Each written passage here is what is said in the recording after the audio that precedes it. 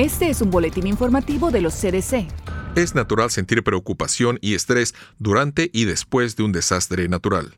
Cada persona reacciona de manera diferente y sus sentimientos cambian a lo largo del tiempo de la respuesta a la emergencia. Tome conciencia de cómo se siente y acéptelo. Cuide su salud emocional durante una emergencia para que pueda pensar con claridad y reaccionar a la urgente necesidad de protegerse a sí mismo y de proteger a su familia. Cuidarse a sí mismo durante una emergencia lo ayudará con su recuperación a largo plazo.